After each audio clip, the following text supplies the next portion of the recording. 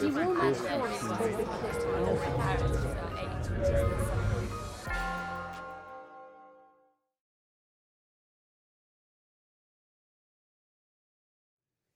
evening, Kalispera. Can everyone hear me? Thank you all so much for coming. I am thrilled and somewhat unbelieving that I am standing here before you today.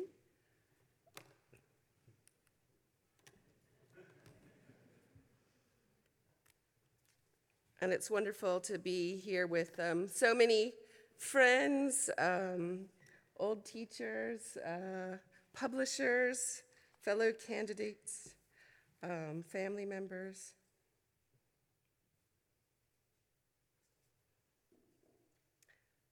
Once upon a time, there was a little girl who grew up in Georgia, but whose grandparents lived in Kentucky. At holidays, her family would drive up to Kentucky through forests and past streams and waterfalls that trickled through limestone hills. The water over time eroded great networks of caves in the limestone, and the pure limestone filtered water became an important ingredient in Kentucky bourbon. One hot, bright summer day, when the girl was 4 or 5 or maybe 6, her family visited Mammoth Cave, a national park whose eponymous network of limestone halls and caverns has been in continuous human use for at least 5,000 years, and it is still being explored to this day. It's the longest known network of caves in the world. Her little sister was a toddler and was deemed too small for the tasking tour, which lasted 2 hours and involved a long, gradual descent, and at the end, a vertical climb of over 500 stairs on a twisting metal staircase with open risers. The descent to the gloom was pretty easy enough, but let me tell you that climbing out was a doozy, as some Roman poet might have said. The sister, who was a toddler, was left having a complete screaming meltdown in the bright sun. The exasperated mother was there with the toddler, and the little girl and her father set out on the long tour. They would cross bottomless pits on flimsy bridges, squeeze through fat man's misery, stoop down through tall man's misery, or the father did. The skinny little girl probably slipped through with no problem. They wondered at the colonnades of stalactites and stalagmites. They passed a lake dubbed Lethe and rivers called Echo and Styx, and gazed up into the star chamber, a dome 189 feet high that gave the impression to visitors that they are seeing the night sky. Emerson describes it in his Illusions. On arriving at what is called the star chamber, our lamps were taken from us by the guide and extinguished or put aside, and on looking upwards, I saw or seemed to see the night heaven thick with stars glimmering more or less brightly over our heads, and even what seemed a comet flaming among them. I don't remember if there was mention made of the enslaved African-American Stephen Bishop, who in 1838 began guiding people through the cave. He was the first person to make a map of the cave. He was, in fact, Emerson's guide. He called it a grand, gloomy, and peculiar place. In fact, there is a book of poems by a Kentucky poet, David McCombs, called Ultima Thule, which is about Stephen Bishop and also about Davis McCombs, who was himself a guide in Mammoth Cave. Stephen Bishop had been purchased along with the cave and several other people by a Dr. Gorin, who later, right basically the last year of his life, freed Stephen Bishop. He reminisced of Stephen, that Stephen was a self-educated man, a fine genius, a great fund of wit and humor, with some little knowledge of Latin and Greek and much knowledge of geology, but his great talent was a perfect knowledge of man. So the reason why the cave bears a lot of these classical names, Lethe and Styx, is because of Stephen Bishop. In fact, he taught himself to read and write. When visitors like Emerson would come to the cave, they liked to write their names in smoke on the walls of the cave. And he started asking them, what do these letters mean and how can I do this? And taught himself basically from there, including some Latin and Greek. At the start of the tour, or maybe the end, this was a long time ago, there was a sort of zoo of native fauna of the cave, some of them endemic to the cave, including a tank of the glassy cave fishes that had evolved to be blind and see-through, of cave shrimps, and there was an exhibit of bats. These might have been taxidermied because I don't remember bats fluttering around in this exhibit, 13 species of which make use of the cave, some for their hibernaculum, although all of the bats are in decline, many because of white nose syndrome. The guano that the bats deposit in the cave is an essential nutrient for the cave's ecosystem. Among the bats of the park are the little brown bat, the big brown bat, the tri-colored bat, the Seminole bat, and my favorite, Rafinesque's big-eared bat. It's my favorite because it is adorable and charismatic, but also because Rafinesque is the most interesting person you have probably never heard of. He was born in Constantinople of Levantine parents, ended up in Kentucky, was a friend of John James Audubon, and invented or wrote about a theory of evolution a bit before Darwin. Of these infernal, crepuscular creatures, only the bats regularly passed back and forth from the night sky above to the skyless gloom below. Hermes Psychopomp is properly their patron divinity. Down, down, down, as Alice thinks, falling into Wonderland. At the end of the long downward winding tour, you climbed the staircases up and up and up. The staircases had great gaps in it, big enough for a small person to slip through. The adult behind me unhelpfully told me it would be better to keep my eyes on my shoes. It was on that day that I developed a fear of heights, or more properly, a terror of depths, and a fascination with underworlds and wonderlands and afterworlds, which are, after all, real places, opening and branching, imbricating and turning, never to be fully explored beneath our feet, and also an affinity for bats. I have a poem by that name. I'm not sure what year this was. It might have been 1974 or a year or two earlier, which is the same year that the philosopher Thomas Nagel published his famous essay on consciousness and perception and the mind-body problem, which is called, What Is It Like to Be a Bat? In it, he writes, I have chosen bats instead of wasps or flounders because if one travels too far down the phylogenetic tree, this is a little speciesist, people gradually shed their faith that there is experience there at all.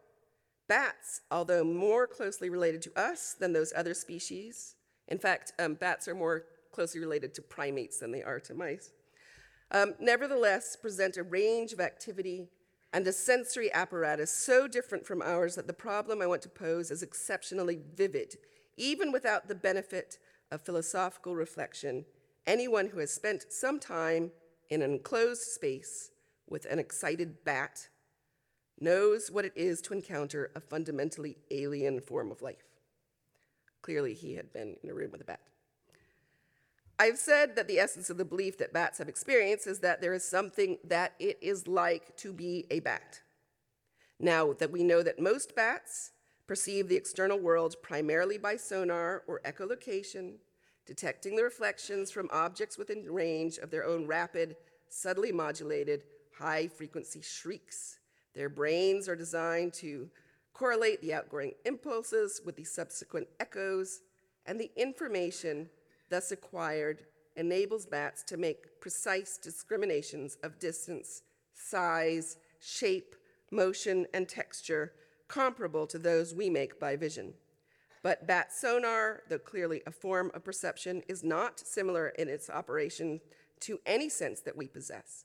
And there is no reason to suppose that it is subjectively like anything we can experience or imagine. This appears to create difficulties for the notion of what it is like to be a bat.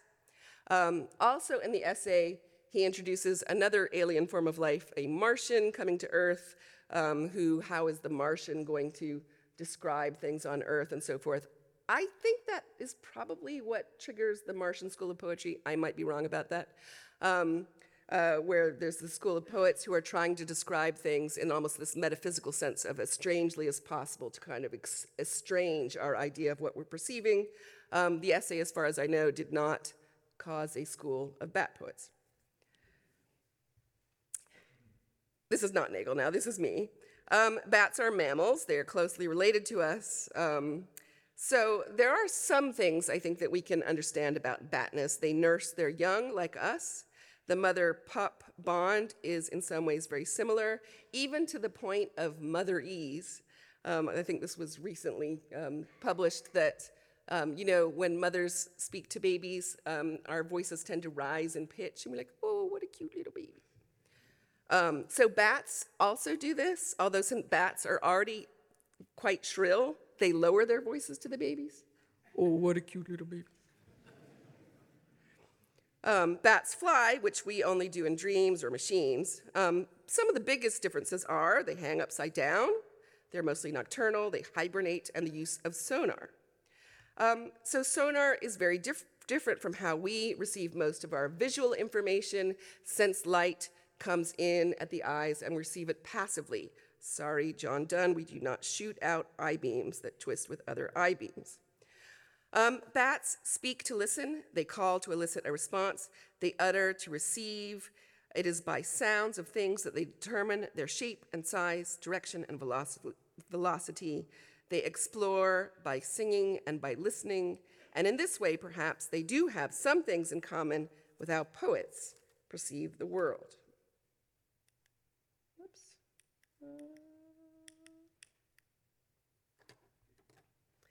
So, had Thomas Nagel, or the little girl for that matter, read or had read to her in the girl's case, a children's book published 10 years before in 1964 by the poet and critic Randall Jarrell, and illustrated by Maurice Sendak before he became the Maurice Sendak of Where the Wild Things Are, although I think you can sort of see Maurice Sendakness here also. It was marketed as a children's book, but it was meant to be for both children and adults. It seems to have been widely reviewed. In the New York Times, the writer Elizabeth Hardwick reviewed it. At that time, she was married to Robert Lowell, who had been Randall Jarrell's roommate at Kenyon. She says of the Bat Poet, "The Bat Poet is a haunting little story. It is truly about a bat, and at the same time, truly about a poet. The animal is real as an animal, and the human activity is also real. These lovely verses are the kind a reflective, gentle bat would write if he were the poet Randall Jarrell." Randall Jarrell was born in 1914 in Nashville, Tennessee. He died in 1965 in Chapel Hill. His death was reported as an accident, but many of his friends considered it essentially a suicide. He was walking along a road and was struck by a car, but it was a time when he was also very, very depressed and suicidal. Randall Jarrell was perhaps the most important poet critic of his generation, which is saying something. He was associated with Kenyon College and the agrarian poets, such as John Crow Ransom, Allen Tate, and Robert Penn Warren, although his politics were far to the left of these agrarian poets. And though he was born in Nashville, he did not have a Southern drawl or a Tennessee twang, having grown up instead in that bastion of coastal liberal elites, California. He almost single-handedly rescued Robert Frost's reputation from Robert Frost, and is now mostly known for one poem, the widely anthologized Death of the Ball Turret Gunner, which we will go to later. So the Bat Poet is about a lot of things, but on the surface, it is primarily about what it is like to be a bat and what it is like to become a poet. It turns out there's a fair amount of overlap. The book begins. Once upon a time, there was a bat, a little light brown bat, the color of coffee with cream in it. He looked like a furry mouse with wings. When I'd go in and out of my front door in the daytime, I'd look up over my head and see him hanging upside down from the roof of the porch. He and the others hung there in a bunch, all snuggled together with their wings folded, fast asleep. Sometimes one of them would wake up for a minute and get in a more comfortable position, and then the others would wriggle around in their sleep till they'd got more comfortable too. When they all moved, it looked as if a fur wave went over them.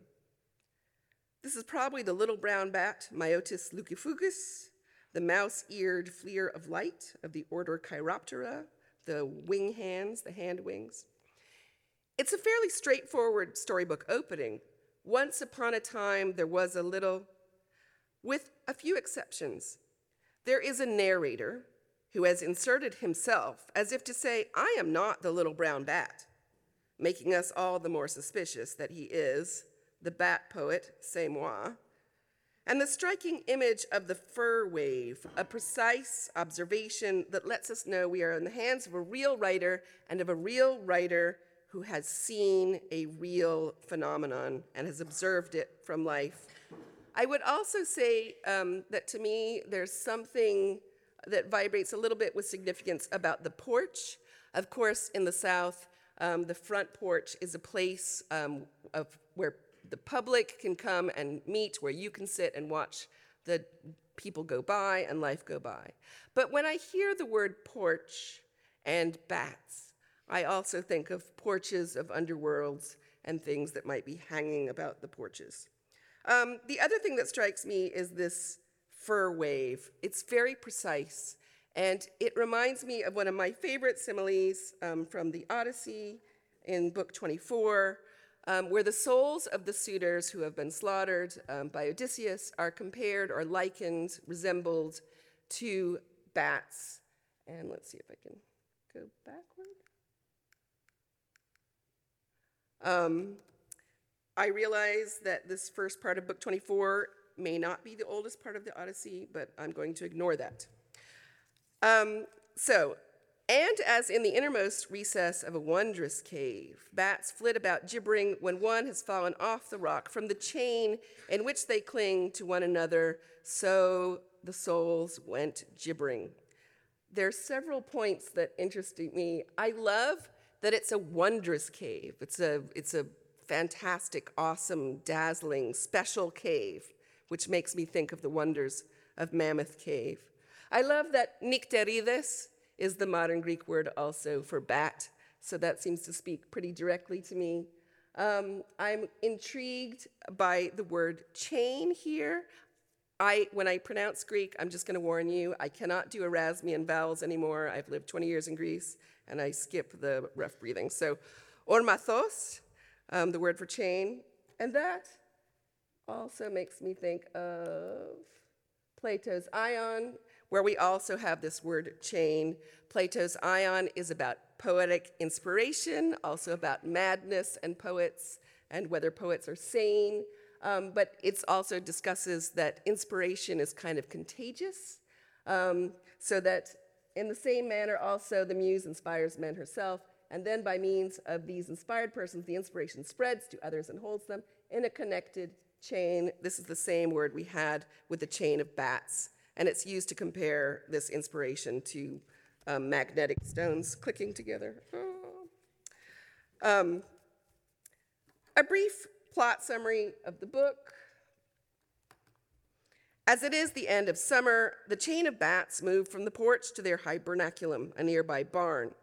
The little brown bat doesn't want to leave the porch, and so becomes isolated from the chain of bats. I think Elizabeth Hardwick writes, alienation, exclamation point.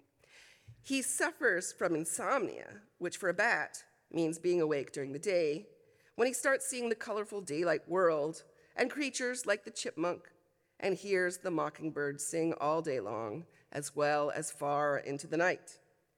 I should add here that the mockingbird, Mimus polyglottus, is America's nightingale, the champion singer. We don't have nightingales, a fact that John Crow Ransom remarks on in his poem Philomela.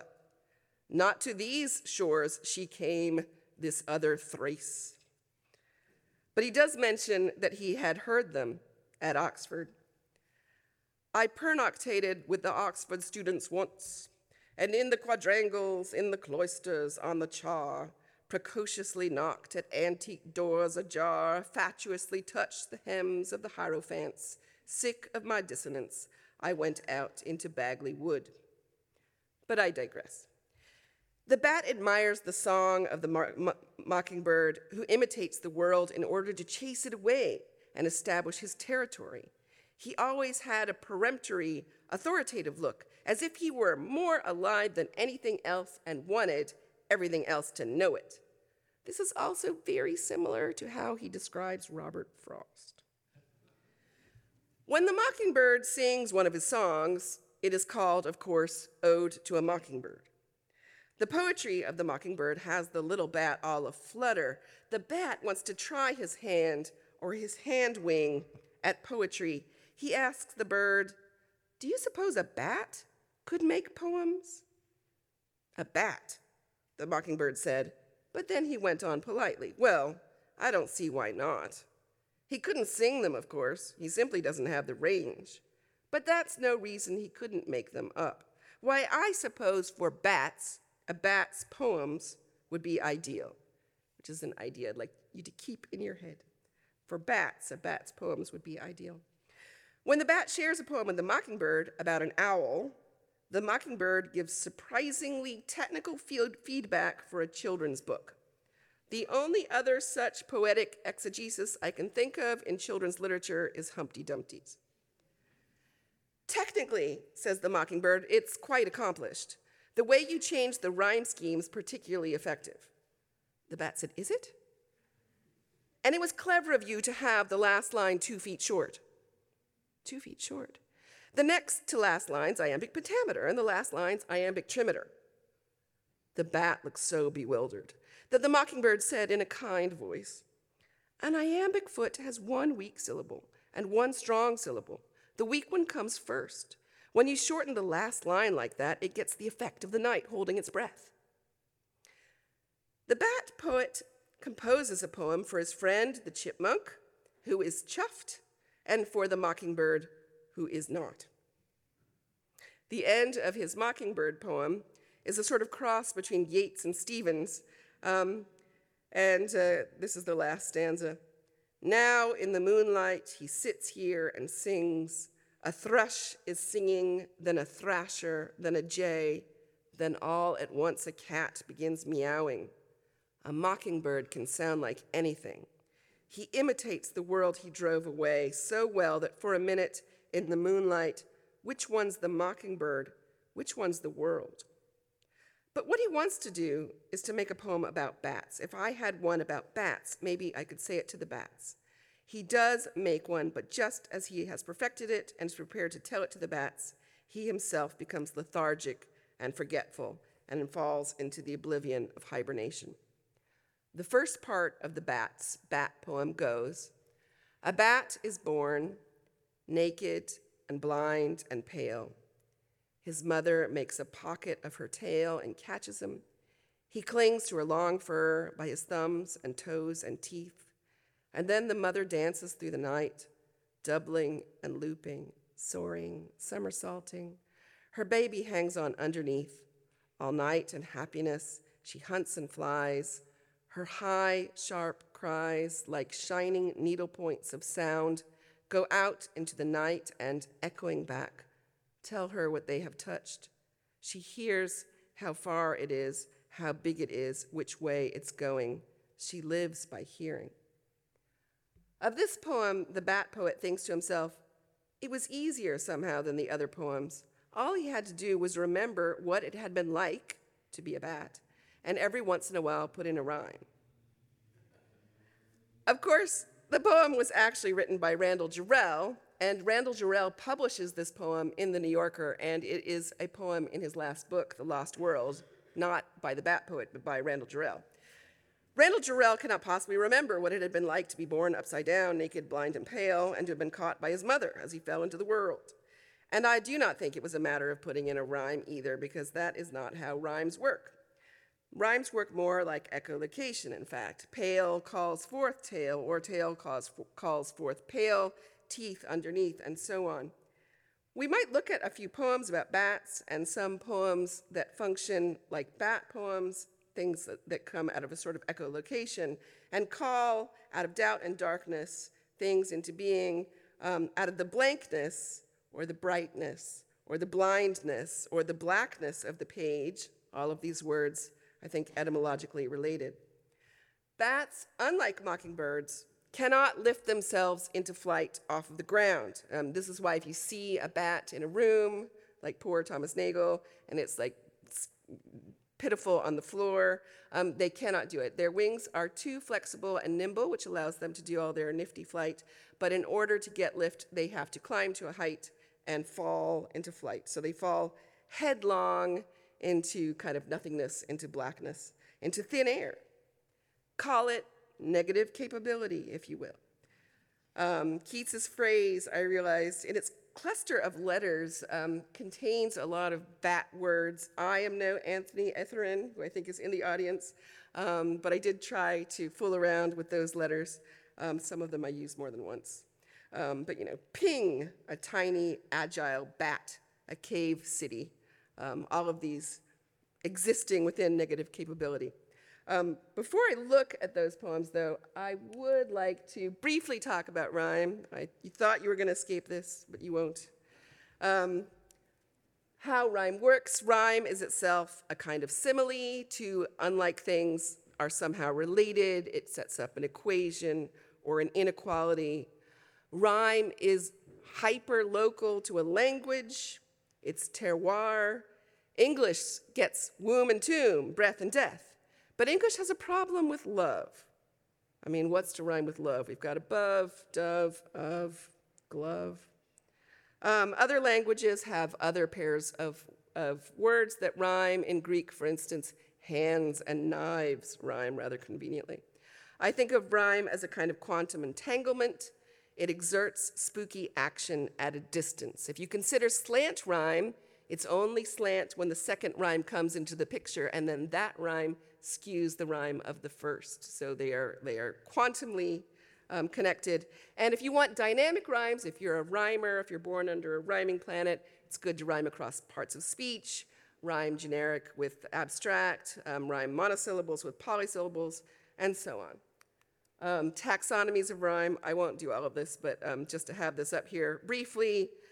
Perfect or true rhyme, all sounds from the last stressed syllable on match up. Masculine rhyme, it's masculine because of grammatical gender, not gender. I've had arguments with this on Twitter and Facebook. Work and lurk, time, crime. Feminine, also grammatical gender, not gender. Bridal, title, muscle, hustle. Dactylic, see, dactyl is not a gender, I don't think. Vapidly, rapidly. There are lots of kinds of slant rhyme. There are some that are kind of more literary than others. Slant rhyme where the consonants match up, but the vowels don't match up. More appropriate for the page. If you're doing assonance, which is just the vowels, that's great for a popular song or a performance, but it might not work on the page. And this is because vowels are slippery. My vowels are not your vowels. Vowels change according to generations, according to region, according to class. One of my great examples is Loretta Lynn's Coal Miner's Daughter. Going back to Tennessee, if you listen to this song, Tarred and hard is a perfect rhyme. If you see it on the page, for me, it might sound like tired and hard. It's a slant rhyme, but for her, it is a full rhyme. So if you really want a rhyme that will travel, it's better to hitch it to the consonants than to the vowels. But that is neither here nor there. This is one of my favorite bat poems in more than one sense of that word. This is Mind by Richard Wilbur. Mind, in its purest play, is like some bat that beats about in caverns all alone, contriving by a kind of senseless wit not to conclude against a wall of stone. It has no need to falter or explore.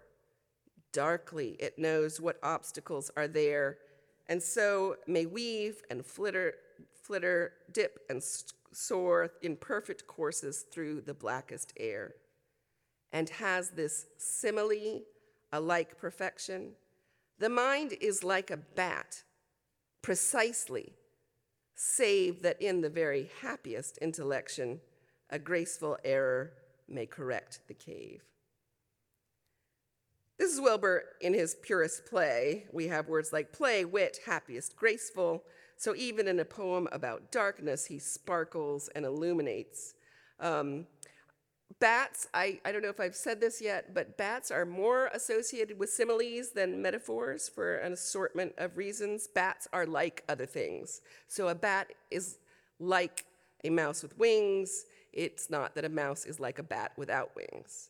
A bat wings are like an umbrella. Bats are like tea trays in the sky, et cetera, et cetera. If we look at the rhymes, which are all of them gracefully variable, so we'll see largely they are across parts of speech, alone and stone, there, air, there, save and cave. Bat and wit are both nouns, but there also is a variation there that gives some energy to the poem because they are slant rhymed. The only noun rhyme that is not also slant is perfection and intellection, and there's something nice about the square trueness of that. One of my favorite is save and cave. Save really being accept here, but also being a kind of save. The bat's about to make a mistake and conclude against a wall of stone, but then it has a save, and that rhymes with cave. I love the word conclude, which sounds like a bat going splat against a wall, but also has this intellectual idea of coming to conclusions. And it's almost as if Wilbur is making a new etymology and that it's not about shutting something off, but it's related to concussion. I love has this simile a like perfection. That's a wonderful pun. And I like how the poem, calling forth the rhymes and through the stanzas, which are kind of bigger organs of sound than individual rhymes, creates these spaces, these stanzas on the page, which to me are units of thought, but they are also a way of exploring the blank, blackness of the page, the cave of the page. This poem by Emily Dickinson is probably one of the first appearances of the little brown bat in literature, although it's one of the commonest in North America.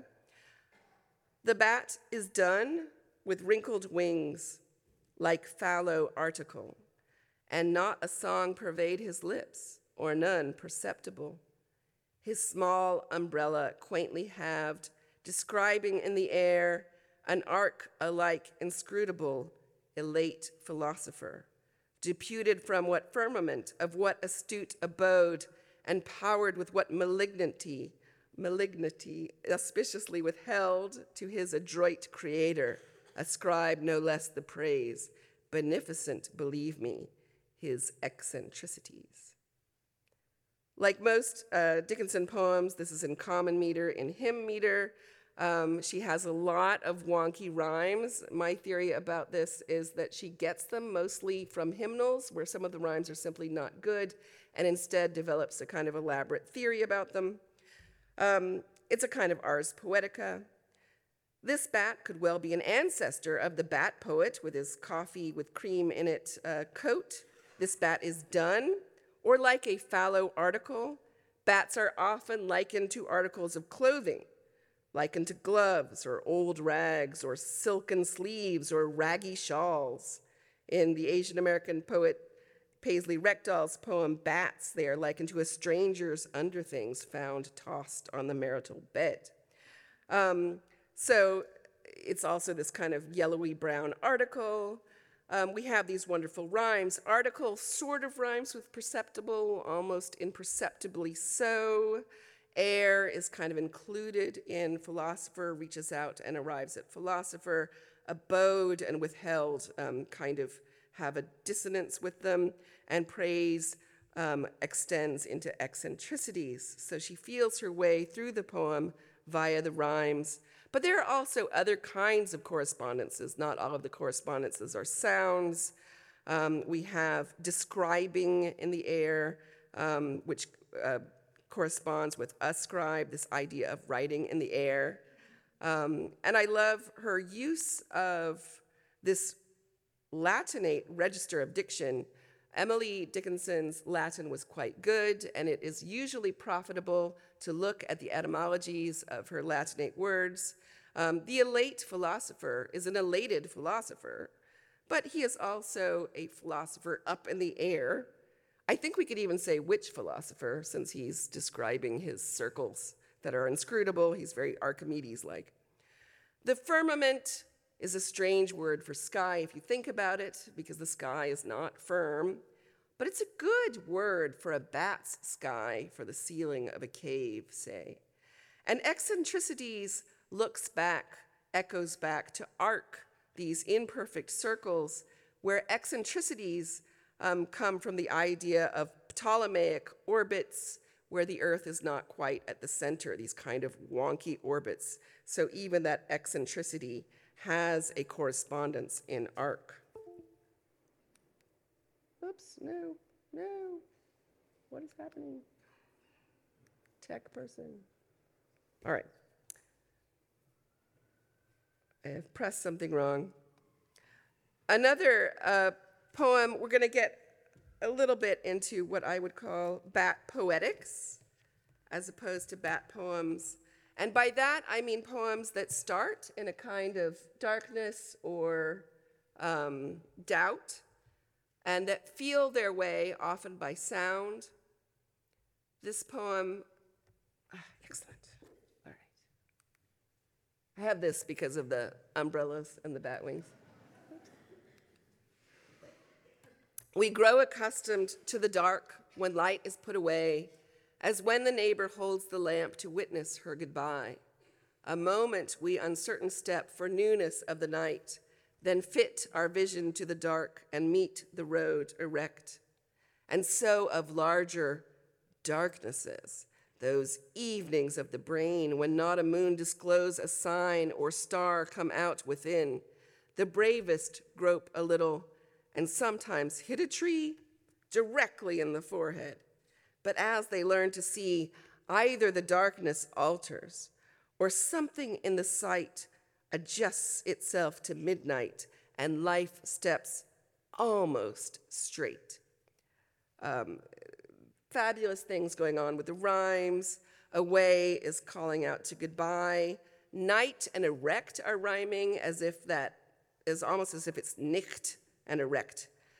Brain, that wonderful Blakean word, is a solid slant rhyme with within, but again, across parts of speech. And you see the one true rhyme here, tree and sea, is right when you get hit directly in the forehead.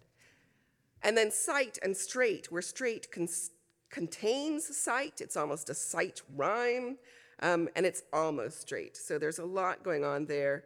And we have the evenings of the brain, which are kind of Emily Dickinson, Dark Night of the Soul. This is one of my favorite poems. It's also, I like how it is kind of almost in conversation with this poem.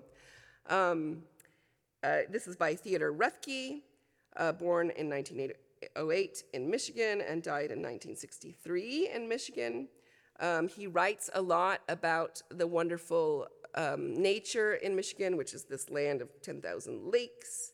He's the son of a German immigrant who had a market greenhouse, so nature is very much with him in the poems. He is also a poet who struggles with mental health issues, I think basically manic depression throughout his life. And this is, In a Dark Time, is very much that dark night of the soul.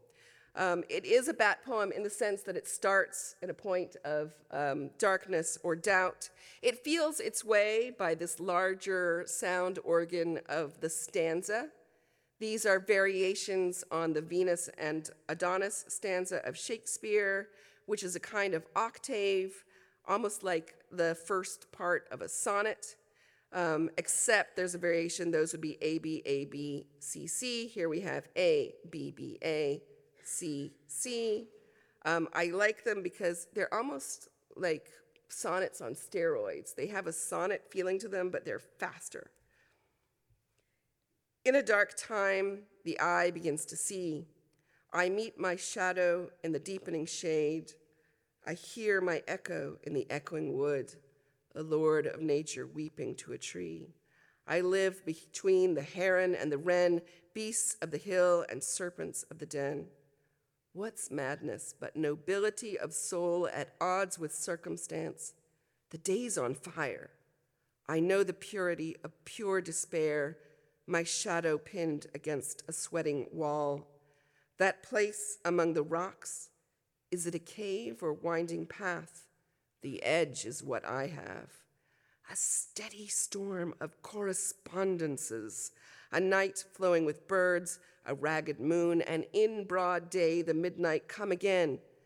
A man goes far to find out what he is, death of the self in a long, tearless night, all natural shapes blazing unnatural light. Dark, dark my light, and darker my desire. My soul, like some heat-maddened summer fly, keeps buzzing at the sill. Which eye is I? A fallen man, I climb out of my fear. The mind enters itself, and God the mind, and one is one, free in the tearing wind. It's a terrifying poem. I mean, I feel batshit crazy reading this poem. And it's a wonderful poem, and you know, it wouldn't exist without this form.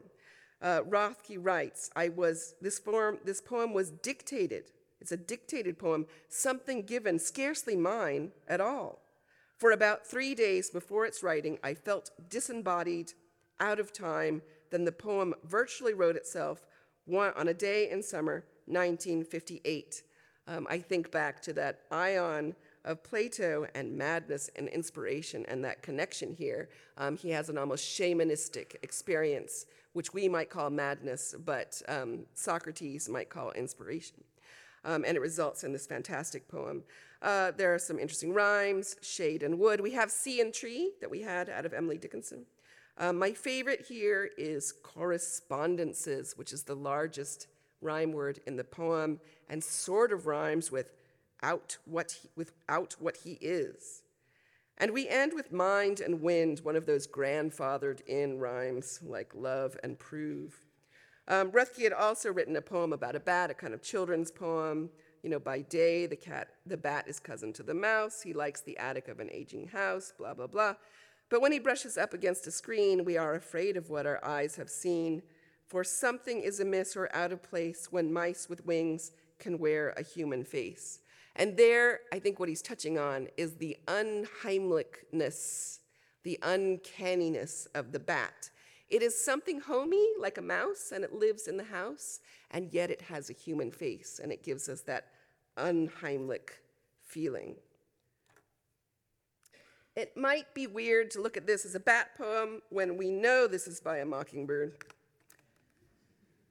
But it does feel like a bat poem to me. It begins in darkness. It feels its way through its form and through its rhyme. There is very little that is visual in the poem. It proceeds by sounds. Whose woods these are, I think I know. His house is in the village, though. He will not see me stopping here to watch his woods fill up with snow. My little horse must think it queer to stop without a farmhouse near, between the woods and frozen lake, the darkest evening of the year. He gives his harness bells a shake to ask if there is some mistake. The only other sounds the sweep of easy wind and downy flake. The woods are lovely, dark and deep, but I have promises to keep, and miles to go before I sleep, and miles to go before I sleep. So everyone knows this poem. We do actually know quite a lot about the writing of this poem. For one thing, although the poem is set at the winter solstice, the darkest evening of the year, it was written in the middle of June 1922, roughly at the summer solstice. It was written in one go, almost came to him. He had been working, and it was also written not as evening descends, but as the dawn breaks. Frost had been working productively all night long on his long poem, New Hampshire, mostly in blank verse ramble. It becomes the title poem of his book by that name that won the Pulitzer Prize. It's kind of Frost at his worst. It's got weird politics in it. He rants against the Ruskies. It's got his faux folksiness. The poem ends, well, if I have to choose one or the other, I choose to be a plain New Hampshire farmer with an income in cash, say 1,000 from, say, a publisher in New York City. It's restful to arrive at a decision, and restful just to think about New Hampshire. At present, I am living in Vermont. After completing this thing, he turned a page of his workbook and wrote this poem basically without stopping. This is a facsimile of that draft. The first stanza came to him entire as it is. And then he says, that went off so easily. I was tempted into adding difficulty of picking up my 3 for my 1, 2, 4 to go on with in the second stanza. I was amused and scared at what that got me into. Frost takes the Rubaiyat stanza, famous from Edward Fitzgerald's The Rubaiyat of Omar Khayyam, a poetry book that would have been in nearly every house with any book of poetry in it in 1922. It was wildly popular in the late 1800s, and so it would be in everybody's house. So the obvious problem, though, is what to do in the end. So you've got these link Rubaiyat stanzas. If we remember the Rubaiyat of Omar Khayyam, here are some of them, a book of verses underneath the bough, et cetera, et cetera, et cetera. I do notice, you notice some rhymes in there. Keep deep sleep. So the problem comes at the end, once you've linked stanzas and that third line is shooting out to the next stanza and keeps the thing going. You have a chain, an ormathos, as it were. Holmes, in Preface to Poetry, writes, the woods are lovely, dark, and deep, but I have promises to keep. The first 2 lines of the last stanza come fast and flow beautifully, the crest of the poem's emotion and its music. But then, with success in sight, there comes an awkward and unexpected stumble. He writes, one of the things he tries is that bid me give the reins a shake, which might have been the fact and the action, but the rhyme is wrong. It's already been used in a previous stanza, and so has the image of the horse shaking his head. But you can see what happens. So he writes that last third stanza with a third line. He's not sure what it's going to be. And then what happens is he realizes, what if I just repeat the third line? So the last line of the poem was written before the second to last line of the poem, even though they are the same line. And that's a wonderfully echoing bat thing to do, to listen to the thing that comes back. And there we have a great poem. We are rounding and around. I know people might be getting worried, but we're getting there. This is also one of my favorite poems. Much ink has been spilt on this poem.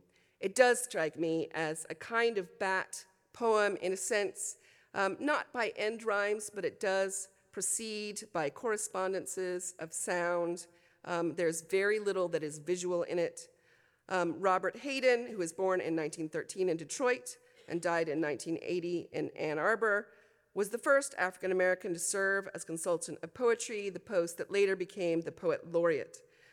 Also, perhaps appropriate in a talk about bat poets. He suffered his whole life with very, very poor vision. That is why when you see photographs of him, he has these Coke bottle glasses on. But I think does put him towards having an affinity for bats. Those winter Sundays.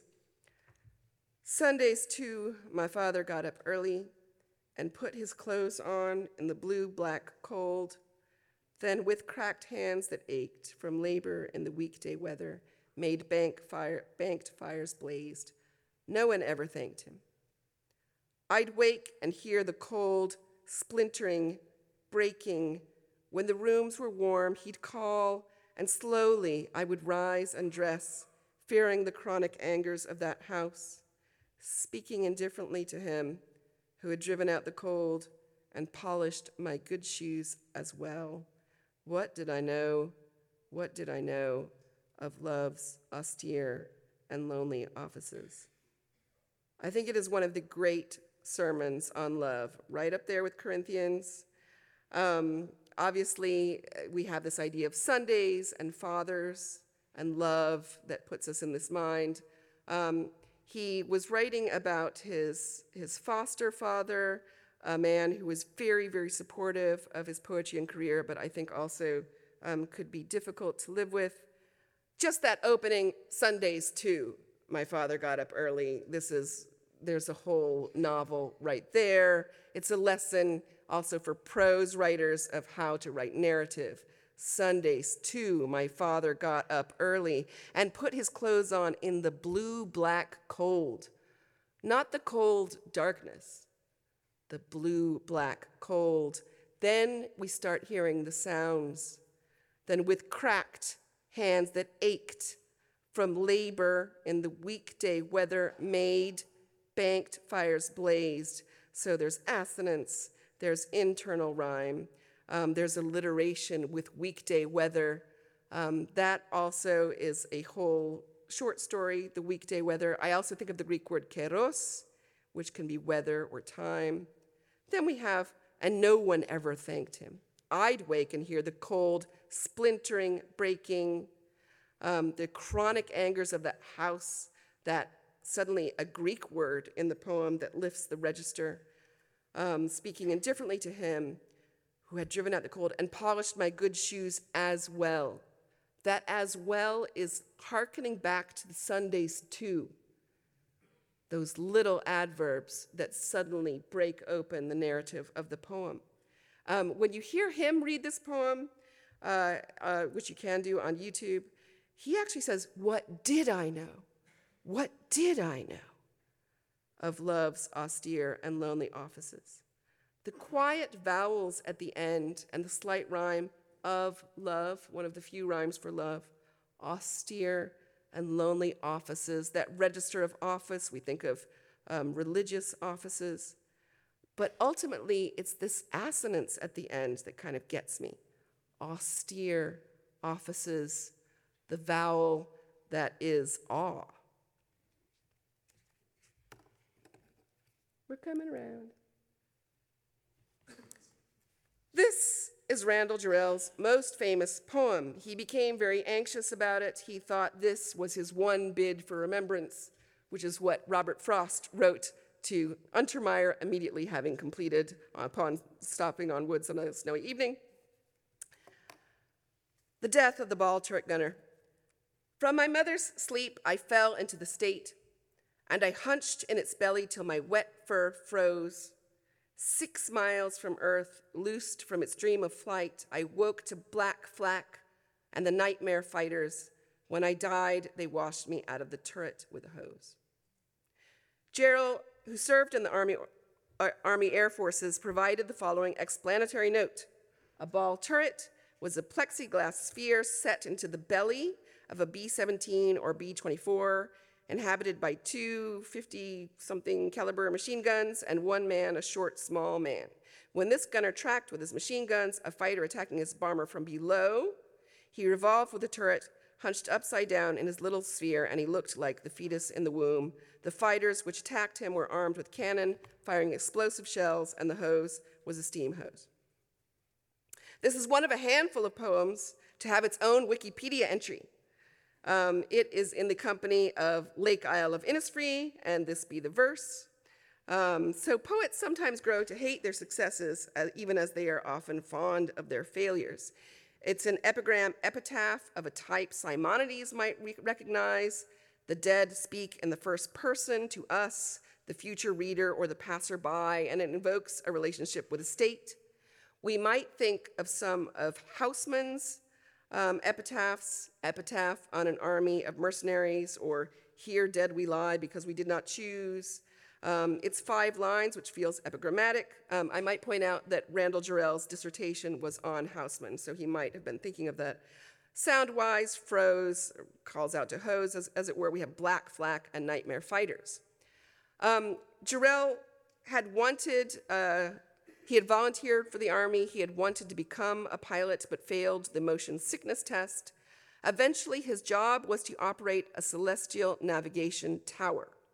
Celestial navigator is as poetic a job title as they come, and to teach people to fly at night, well, that's the job of the critic. To Alan Tate, he wrote, "What I do is run a tower that lets people do celestial navigation on the ground in a tower about 40 feet high. A fuselage like the front of a bomber is hung, and the navigator, sometimes pilots and bombardiers too, sits in it and navigates by shooting with his sextant the stars that are in a star dome above his head. We move them pretty much as a planetarium operator does. One trainer in a year certainly saves 5 or 6 bombers and their crew through improved night flight skills." It's not my favorite poem. I think it's got a lot of shock value, that it's kind of a one-trick pony. You read it over and over again. I think the shock kind of wears off. But spending time with the Bat Poet and its gentle animal poems has given me a little insight into this harsh epigram and into the anxiety that Jarrell had about it. The gunner, after all, is born mid-air. He falls into the state. He flies at night. The fur is, of course, the fur-lined flyer suit, but it is also very mammalian. He is upside down. He clings to a larger flying thing which has a belly. In the note, Randall is keen to point out that he is upside down. While Randall probably was not thinking of a Bat Poet analogy consciously when he wrote this, I feel sure it is present.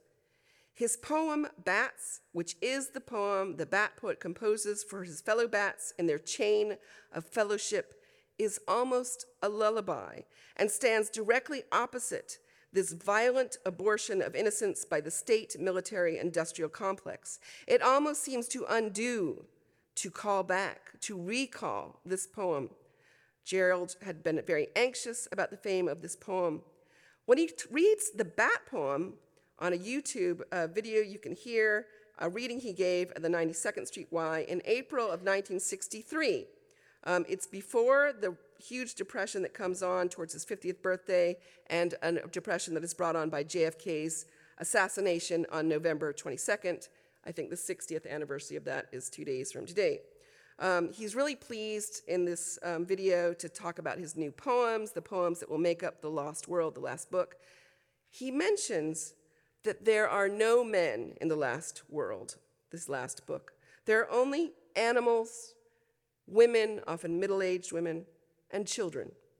His quip about this is he had killed off all the men in his early war poems. He is excited to tell the audience about the eccentricities and strange facts of the bat, which are yet all true. A bat is born, naked and blind and pale. His mother makes a pocket of her tail and catches him. He clings to her long fur by his thumbs and toes and teeth. And then the mother dances through the night, doubling and looping, soaring, somersaulting. Her baby hangs on underneath. All night in happiness, she hunts and flies. Her high, sharp cries, like shining needle points of sound, go out into the night and, echoing back, tell her what they have touched. She hears how far it is, how big it is, which way it's going. She lives by hearing. The mother eats the moths and the gnats she catches in full flight. In full flight, her baby drinks the milk she makes him. In moonlight or starlight, in midair, their single shadow printed on the moon or fluttering across the stars whirls on all night at daybreak. The tired mother bat flaps home to a rafter. The others all are there. They hang themselves up by their toes. They wrap themselves in their brown wings, bunched upside down. They sleep in air. Their sharp ears, their sharp teeth, their quick, sharp faces are dull and slow and mild. All the bright day as the mother sleeps, she folds her wings around her sleeping child. In this animal fable of a talk, I guess I've been fluttering around in inscrutable arcs about what I mean by what it is to be like a bat poet, what it is like to be a bat poet. A bat poet, to achieve flight, falls unknowing, headlong into the blankness, the blindness, the blackness. The bat poet lets sound do the thinking, feeling forward by rhymes and other correspondences, etymologies, perhaps even by stanzas. A bat poem is often not particularly visual or full of outlandish images, but is rich in sounds and echoes. Bats are communal rather than solitary. Rather than staking out territory of dazzling originality, it is not of so much interest to them. They are rather linked in a magnetic chain of tradition and are interested in conveying the shapes, hefts, and textures of the world and their experience of it to an audience, listeners, of creatures to whom they are linked in fellow feeling. All children's books are about going to bed, as a poet has written once. The bat poet never gets to share his bat poem with his fellow bats. Unlike the mockingbird, a solitary genius of the romantic type, the song isn't enough for him. He wants to put in words for the bats what it is like to be a bat. But on that porch to oblivion and lethe, he becomes sleepy, and the poem is forgotten. It's a deeply melancholy book, maybe about artistic failure, or the limits of art, or the limits of the audience. Yet perhaps poetry wins out at all. The bat poet is at least able to share his poem with the chipmunk. The chipmunk is a bit confused. So, you bats sleep all day and fly all night, and see with your ears, and sleep upside down, and eat while you're flying, and drink while you're flying, and turn somersaults in midair with your baby hanging on, and it's really queer. The bat poet says, "Did you like the poem?" "Oh, of course, except I forgot it was a poem. I just kept thinking how queer it must be to be a bat." The bat said, "No, it's not queer. It's wonderful."